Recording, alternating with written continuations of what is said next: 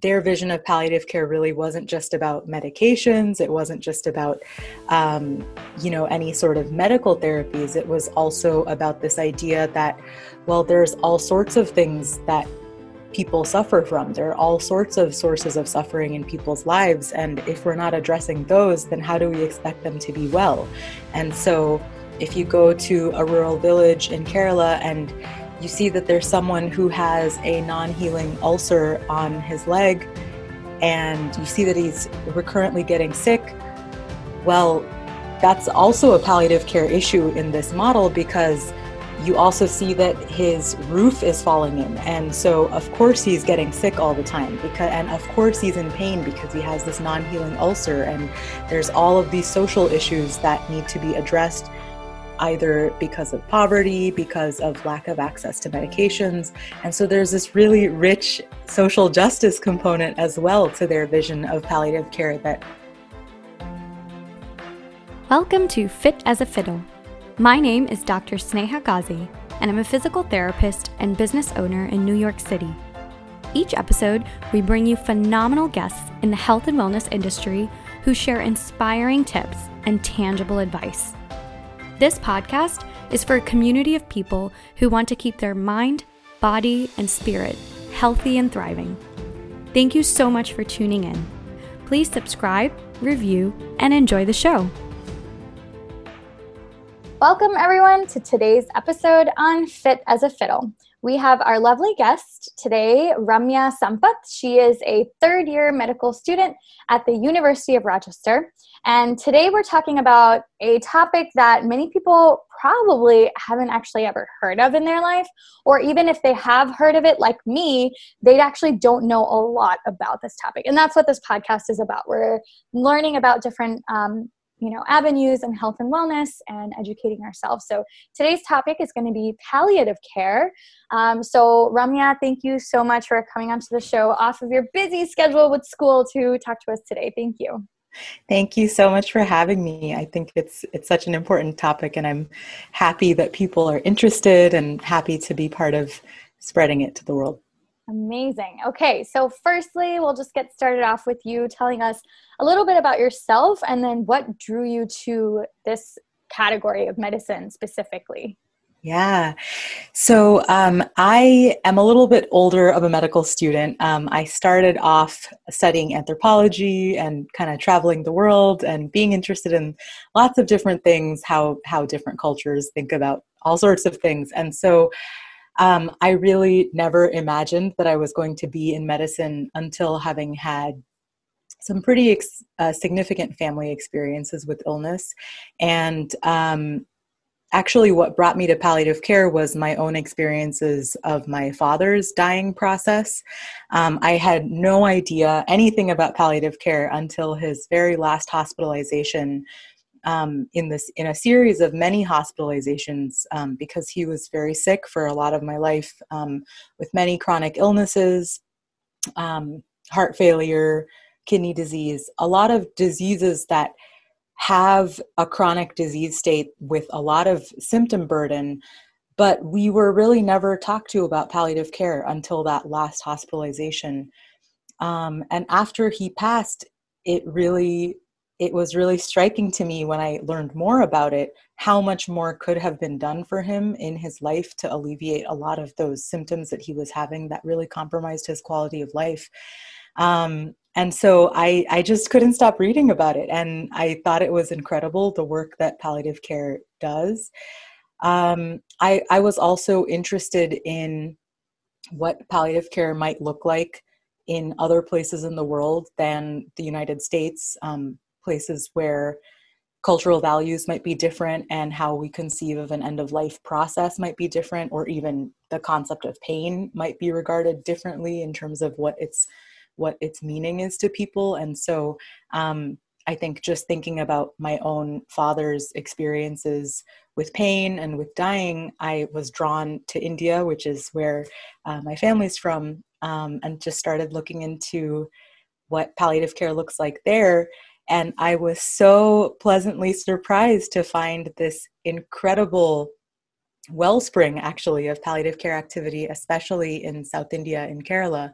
And specifically, I connected with this organization called Pallium India, that has this really incredible model of palliative care that is very community-based, highly volunteer-driven, and where the concept of palliative care, which I realize we've now talked about a lot without really defining, was really very broad. And I think that's important because, as you pointed out, people have a lot of misconceptions about what palliative care is about and who it's for. And I think a lot of people may understand it as something, as a field of care that is limited to the end of life or to those who are dying. And what being there really showed me was actually how much there is to be done during life for people with chronic progressive illnesses, or really people with illnesses that have any sort of symptomatic burden that is significant. That it's not just for people who are dying to alleviate pain, but there's so many diseases where chronic pain is actually part of the disease course. And even more than that, just thinking about Kerala's palliative care model and the palliative care model that Pallium had, their vision of palliative care really wasn't just about medications. It wasn't just about, any sort of medical therapies. It was also about this idea that, well, there's all sorts of things that people suffer from. There are all sorts of sources of suffering in people's lives. And if we're not addressing those, then how do we expect them to be well? And so if you go to a rural village in Kerala and you see that there's someone who has a non-healing ulcer on his leg, and you see that he's recurrently getting sick, well, that's also a palliative care issue in this model, because you also see that his roof is falling in. And so of course he's getting sick all the time, and of course he's in pain because he has this non-healing ulcer. And there's all of these social issues that need to be addressed, either because of poverty, because of lack of access to medications. And so there's this really rich social justice component as well to their vision of palliative care that I was just so drawn to. That's amazing. It's really interesting what you said, because you're absolutely right that most people, when they think the word palliative care in the medical profession, if you even really know anything about it, I just think hospice immediately. I think end stage of life, it's just trying to keep the person comfortable, and that's sort of the end definition of it. And to be honest, it's not something that's, at least in physical therapy schools at Columbia where I went, I wasn't really taught it very much. Of course, in a very general sense, but nothing beyond just a general concept of what it is. And even that, what you're explaining, could and is being redefined right now, especially at this place in Kerala, India, that you spent some time in, and really should be in a lot of parts of the world, right? So I guess right now I would dive in and say, what would be the purpose of expanding the model of kind of the orthodox palliative care ideas to what you're describing right now as becoming a more biopsychosocial issue? Yeah, I love that question, because I think there's so much that can be done. It doesn't necessarily have to look like this very radical restructuring of healthcare, which, I mean, I think many of us might like that in some ways, to be able to have a more responsive, socially responsive model of healthcare. But even aside from that, just being able to recognize that, for example, a patient with end-stage renal disease who can be on dialysis for 20 years before dying. These diseases, the way that we treat them now, we're able to prolong somebody's life such that even if it's a life-sustaining treatment, they're actually able to live, and they're able to work a job. They're able to do many things depending on what their other functional status might be. But there's also a high degree of symptom burden that, for example, just using the example of kidney disease, that's the one I know well from my father, there's a lot of other symptoms like difficulty breathing from fluid overload, itching all the time, restless legs, all kinds of symptoms that in isolation don't necessarily seem like a big deal, but when you put them all together, this is a person's daily life. This is a person's quality of life that is sort of being neglected when we just when we kind of push them aside. And so really the value of palliative care is saying, well, those symptoms are also part of your life. And that's what makes up your ability to have a good quality of life, is to be able to hold the things that are causing you distress at bay, and to be able to address them, even if they're not directly addressing your disease, even if they're not curing you of your disease. Those are actually very significant impacts on your daily life. And palliative care originally came about in the UK, where it was first developed in response to cancer care for patients who had received chemotherapy and maybe were not able to receive further chemotherapy. And so we're often very comfortable thinking about palliative care, I think, in society and hospice in relation to cancer care, where we think, oh, well, that person might have a lot of pain, and of course we should treat that pain because how terrible that they should suffer. But I think that because we make this association between end of life and palliative care, we're not always able to extrapolate all of the tools that palliative care might have to then be able to treat other kinds of conditions like heart disease or kidney disease, these chronic conditions where they're actually a very large burden of symptoms that it's not necessarily going to address the underlying disease if you treat the symptoms, but it's going to improve the quality of life of the person who has that disease. Yeah. So on that note, for people who may not be familiar with, and this really largely is me too, the tools that palliative care does offer, like what you just mentioned, what are those things and how could those things be incorporated throughout the lifespan for somebody, for just like a general person to understand that? And then also, how is that applied into medicine? That's a great question. And that's something that as a medical student, I'm still learning a lot more about. And I certainly would not pretend to be an expert in this in any way. The one thing we've talked about a lot is about pain, because again, so many conditions have a significant burden of pain, and people who are trained in palliative care are really well trained to think about multiple organ systems in terms of coming up with a pain regimen that makes sense and that is going to treat the pain adequately while also not compromising other things that people might value at different stages of their life, like their mental status, their ability to be alert.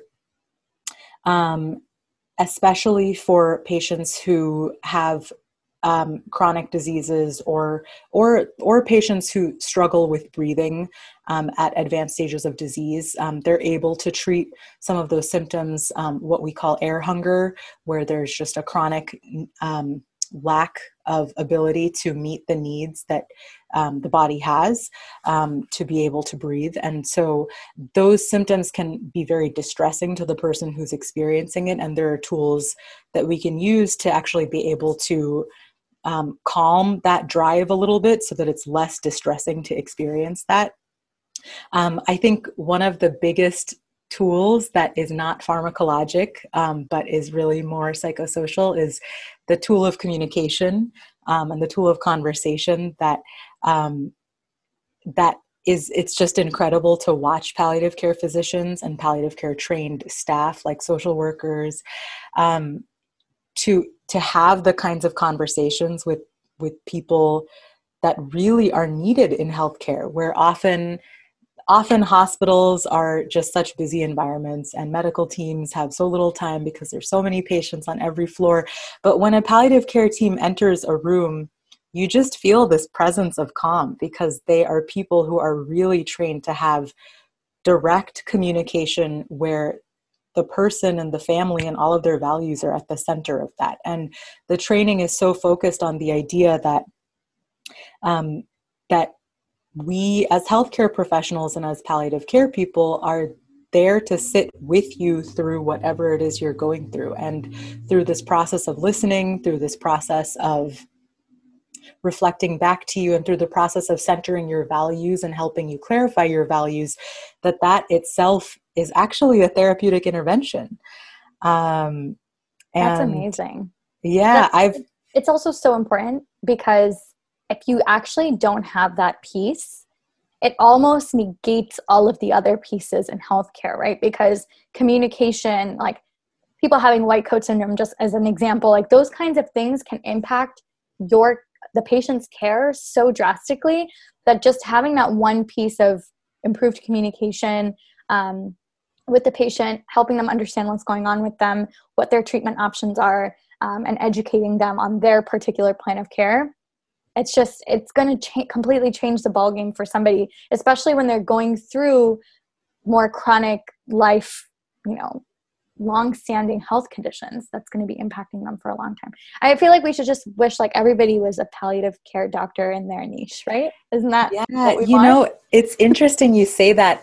My mentor and the founder of Pallium India, Dr. M.R. Rajagopal, when I was in Kerala, we would have these discussions about, I would say to him, I feel like palliative care is really just what all of medicine should be.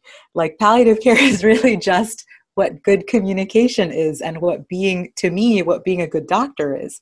And he would say, Ramya, I think that in an ideal world, we wouldn't need a specialty that is completely separate, that focuses on good communication, because in the ideal world, every field would know how to manage all of the symptoms associated with diseases in that particular area, and with all of the communication issues and the moral distress and the ethics and the family issues. Ideally, we would really train physicians in every area to be able to deal with all of those things in those areas. But I think, there's also the other side of things where that might not be quite the world we live in right now. And I think even beyond that, palliative care, more than just a set of communication skills, is really a very is really a specialty that's designed to address some of these advanced complications and symptoms of diseases, and so not to undercut that specialty as well. So I'm really of two minds. Like I want there to be palliative care physicians everywhere in the world, and I also wish that everyone had training in palliative care. Yeah, and us as well, like physical therapists, other therapists, mental health, speech language. I feel like I think like the broader concepts of what the need for palliative care really applies to almost every profession. And I wouldn't even say almost, I would say could probably confidently say to every profession within healthcare. Because having those meaningful conversations, understanding a person holistically, understanding the biopsychosocial model and how that impacts the person, the social determinants of health, all of those things are, that's what medicine is about. And I'm happy that we're shifting a lot more nowadays in the last decade or so into that model. I mean, even personally, I see a lot more like continuing education courses in the PT world that offer concepts in the biopsychosocial model, for example. And those are all very, very, very important because it impacts, like I said before, it just impacts everything. Like you could give two people like the same kind of medication for a similar diagnosis and like they just go to completely two different directions, right? Same thing in the PT world. I give two people the same exercise plan or same kind of a soft tissue release and it goes two completely different directions. So yeah, that holistic integration I think is a key component of this work, if you would. Yeah. And just, I love what you said in reflection just about the person-centeredness of it. The fact that a treatment plan has to be so carefully constructed around the person for whom it is, and that two people could have such drastically different values, drastically different bodies, drastically different responses. And yeah, I think that's definitely where I'd like to see us heading in healthcare too. Totally. And so for listeners, I actually came across Ramya's work through an article that she wrote in JAMA Network, which was very touching. And I'll link that to this show notes here. But I think what struck me the most, outside of being like, wow, oh yeah, palliative care, I totally forgot about that. Outside of that was how personal your experience was. Having lost your father, which, my condolences to you and your family, and having to go through such a medically and, invested sort of a period of your guys' life. And then it's great that you came out of that in such a positive note to actually serve people in that same way, the way that your father was helped and served in his care. But I think what struck me the most was how personal that article was that you wrote. And the message that it sent was, you know, you might go into a field or go into a situation with a completely different perspective when it comes to something related to healthcare. And then what you experience there can actually totally change how you see the world, how you see other people, how you see health, how you see relationships, and then that shapes your future in so many different ways. So I loved it. So thank you so much. I have the chills talking about it right now. Thank you for that article. And if you wanted to add anything to it, I would love for you to share more about it. Thank you so much. I really appreciate those reflections. And I'm glad that you found it meaningful. You know, I think actually a lot of people have reached out to me to say, wow, what a personal piece. Thank you for writing that and putting it in such a public forum. And, you know, to me, it is obviously personal, but I think that all of the sentiments that I felt that then were able to be explored just by the fact of me being at Pallium, the fact that I had watched my dad decline for years and not receive the kind of care that I now know is possible. I think all of that had been stirring inside me for so long that there was no choice except to put it outside. And it actually was, it was a difficult, painful, but also incredible growing experience for me to be at Pallium, see the kind of care that was being provided there, feel the almost sense of regret, even if it was not, you know, my fault or something, but feel all of those difficult feelings while I was there. And then to be able to come out of that armed with this knowledge that there's actually so much we can do for people, even if that's just being present and just reassuring them and just, you know, it's not a just, actually, that those actions mean a lot to people. And I think that for me, that's certainly been a really positive message as a medical student, where it often feels like, you know, I certainly know much less than anybody else on my team. And so what I can provide is that hand to hold. And what I can provide is the assurance that I'll be there tomorrow morning when you come back from this imaging and we'll talk about it. And I think that that's been really validating, both in the sense that there's really something that everyone can do for anyone, if that makes sense. Like there's a role for every team member to play in helping a patient or in helping someone who's in need. But also in that, yeah, our very difficult experiences often are enriching and have positive outcomes. And so I'd like to think that my dad thinks so too. I think he does too, Ramya. I do so too. I think it's beautiful to have that perspective, being able to come out of a situation and take the good that comes out of it, because it's so hard to do that, especially when it comes to loss. So I think it's incredible, and I think you're also an inspiration to a lot of people out there who've lost people in the last couple of months. That's been really traumatic.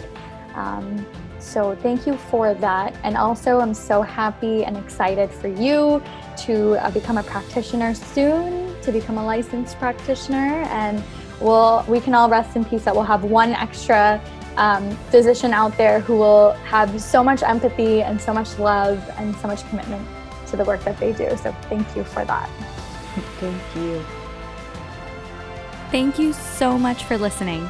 I hope everyone gained a lot of new information out of this episode. Please subscribe and review the show. It means the world. I can't wait for you to listen to the next episode.